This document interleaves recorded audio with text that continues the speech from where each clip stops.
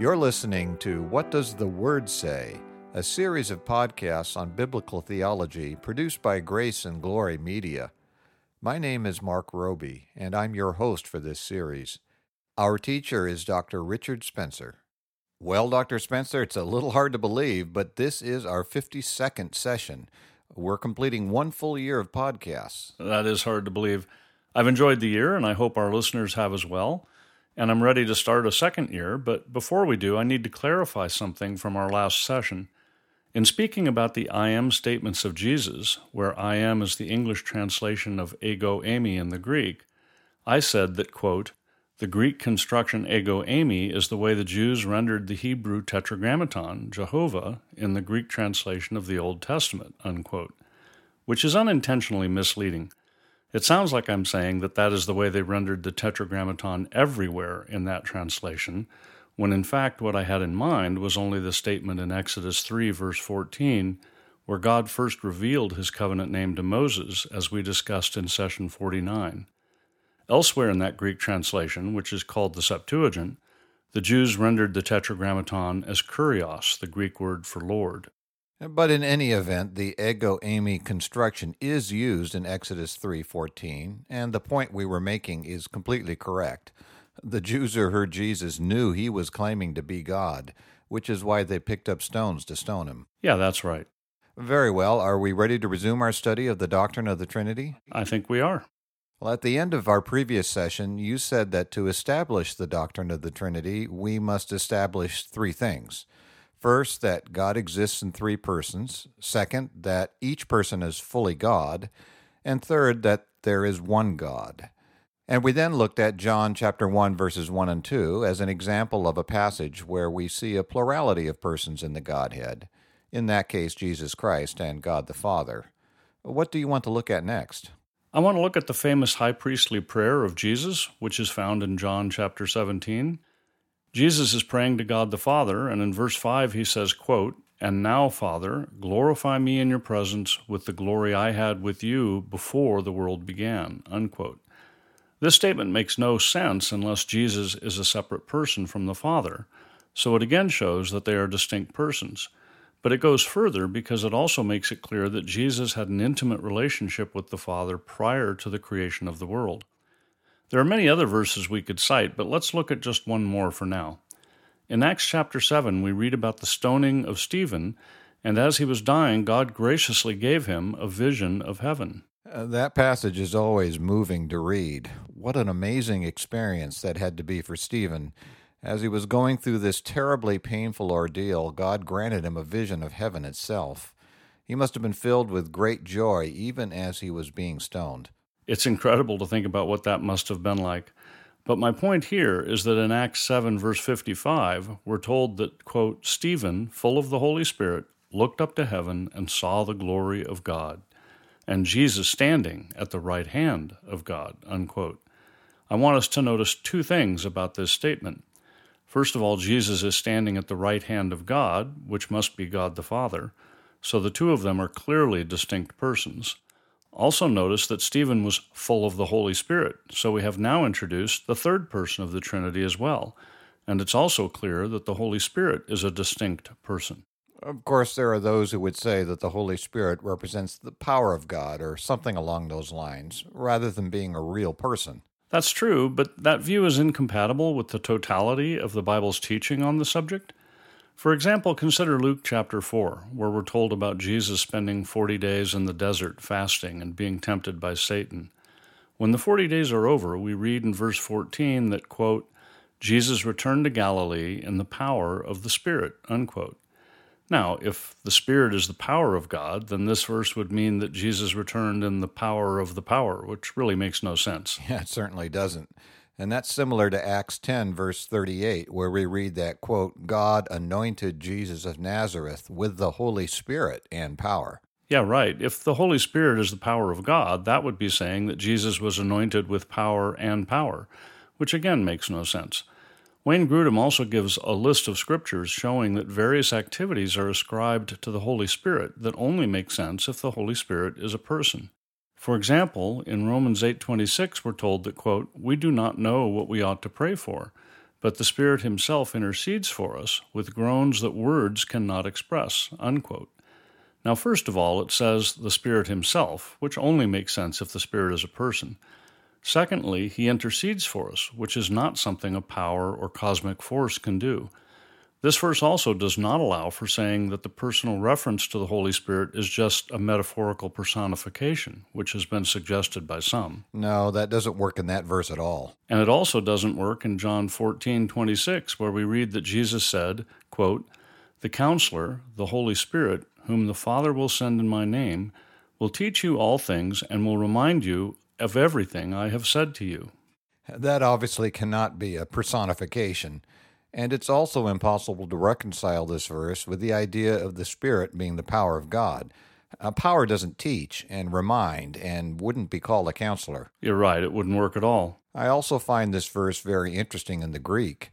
The word for spirit is neuter in the Greek, and yet the verse uses the masculine demonstrative pronoun ekainos to refer to the Holy Spirit, which violates the rule of grammar, but makes perfect sense if the Holy Spirit's a person. That is an interesting point. Finally, let me point out that there are verses in the New Testament that name all three persons of the Trinity in a way that implies that they are equal and yet separate persons. For example, in what is commonly called the Great Commission, Jesus commanded us in Matthew 28, verse 19, to, quote, "Go and make disciples of all nations, baptizing them in the name of the Father, and of the Son, and of the Holy Spirit," unquote. That clearly implies that the Father, the Son, and the Holy Spirit are separate persons, and yet equal. It's also interesting that it says, "in the name of," using the singular for name, rather than saying, "in the names of," as we might expect, which is consistent with the fact that these three persons are one and the same God. And of course, there's also the familiar benediction from 2 Corinthians 13:14, where we read, "May the grace of the Lord Jesus Christ and the love of God and the fellowship of the Holy Spirit be with you all." Yeah, that is another good statement. I think we've put forward enough examples to reasonably prove our first point, namely that the Bible teaches that God exists in three persons. So now we need to go on to the second point, which is that each person is fully God. I don't think we need to do much to prove that case for God the Father. No, if someone believes in a personal God at all, then they have to accept that God exists in at least one person. So I don't think we need to do any work at all to make the case that God the Father is God. I agree. So how do you want to make the case for the deity of Jesus Christ? Let's begin with John chapter 1 again. We looked at it before, but there's more to be said. Verses 1 through 4 say, quote, "In the beginning was the Word, and the Word was with God, and the Word was God. He was with God in the beginning. Through him all things were made. Without him nothing was made that has been made. In him was life, and that life was the light of men." We previously noted that the Jehovah's Witnesses claim that verse 1 should say that, quote, "the Word was a God," unquote, and we argued that the Greek doesn't support that position. That's correct. In fact, if any of our listeners have a serious interest in this issue, perhaps you're thinking about becoming a Jehovah's Witness, or you know someone who is. If that's the case, I strongly recommend that you look at Wayne Grudem's Systematic Theology. He discusses a tract put out by the Jehovah's Witnesses themselves, where they acknowledge that the Greek grammar in verse 1 is, by itself, inconclusive, and that the context must decide how to translate the verse. But they then fail to examine the context and simply state as somehow obvious that it should be translated "a God."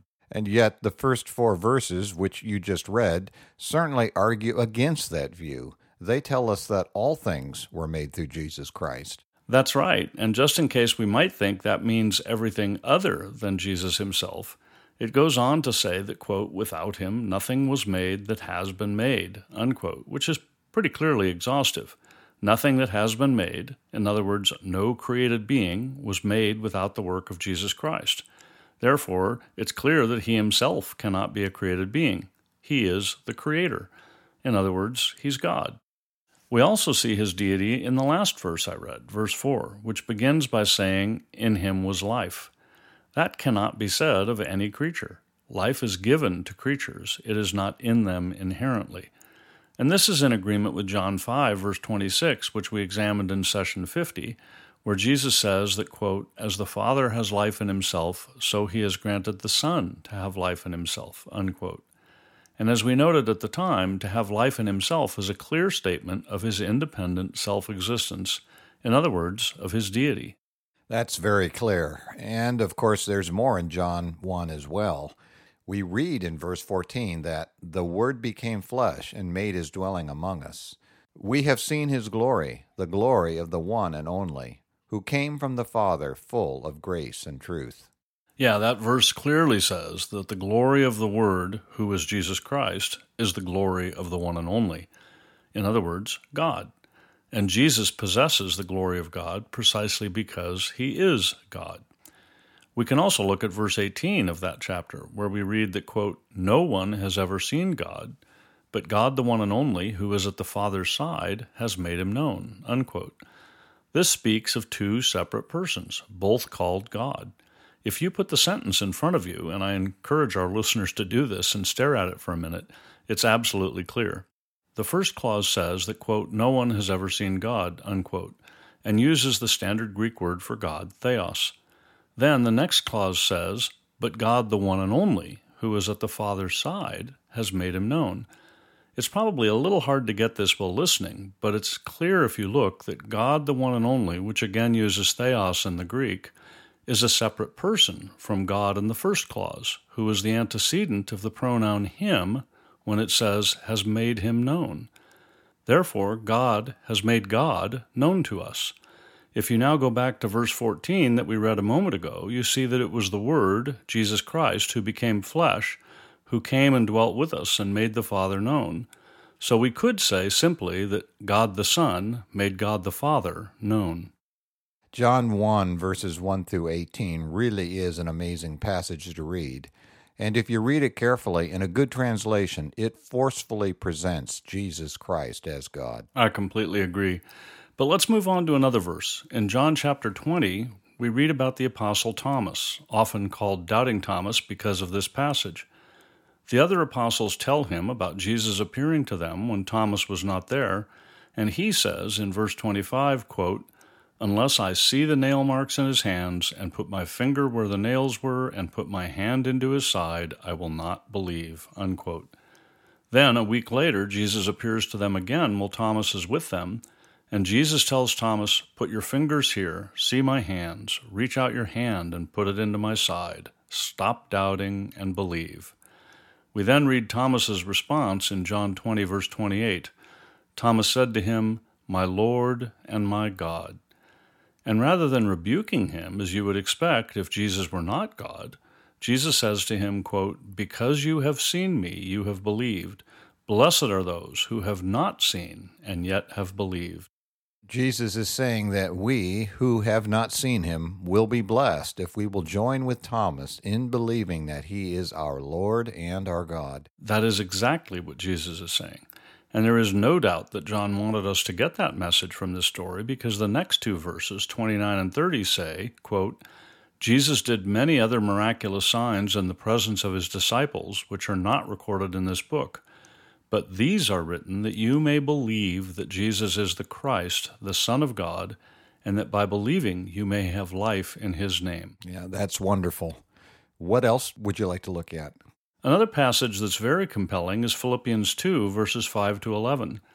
The Apostle Paul wrote this passage to convince Christians to live humble lives in service of others by using Jesus Christ as our prime example of humble service. He wrote, quote, your attitude should be the same as that of Christ Jesus, who being in very nature God, did not consider equality with God something to be grasped, but made himself nothing, taking the very nature of a servant, being made in human likeness. And being found in appearance as a man, he humbled himself and became obedient to death, even death on a cross. Therefore God exalted him to the highest place and gave him the name that is above every name, that at the name of Jesus every knee should bow in heaven and on earth and under the earth, and every tongue confess that Jesus Christ is Lord, to the glory of God the Father. That is a very rich passage. It most certainly is, and we'll not be looking at every aspect of it. But James Boyce uses this passage in his book, Foundations of the Christian Faith, to argue for the divinity of Christ, and I'd like to summarize his arguments here. He first examines the phrase that in our translation says that Jesus, quote, being in very nature God, did not consider equality with God something to be grasped, unquote. Notice that this verse says that Jesus had the very nature of God. Boyce points out that the Greek word rendered here by very nature means that, quote, he possessed inwardly and displayed outwardly the very nature of God himself, unquote. Secondly, the verse says that Jesus did not consider equality with God something to be grasped, which means that Jesus did not consider his equality with God to be something he had to hold on to. Boyce again points out that the Greek word used for equal here is very strong. That verse is quite clear, and I look forward to hearing what else this passage says in our next session, but we're out of time for today. So let me remind our listeners to email their questions and comments to info@whatdoesthewordsay.org. We truly appreciate hearing from you. You've been listening to What Does the Word Say? Brought to you by Grace and Glory Media, and I'm Mark Roby. In our next session, Dr. Spencer will continue to examine the doctrine of the Trinity, and we hope you'll join us. The session you heard today is available, along with all other sessions, in the archive on our website at whatdoesthewordsay.org. We also have a free book available to you entitled Good News for All People, written by Reverend P.G. Matthew, founder and senior minister of Grace Valley Christian Center. To request your free copy of this excellent summary of the biblical message of salvation, go to whatdoesthewordsay.org.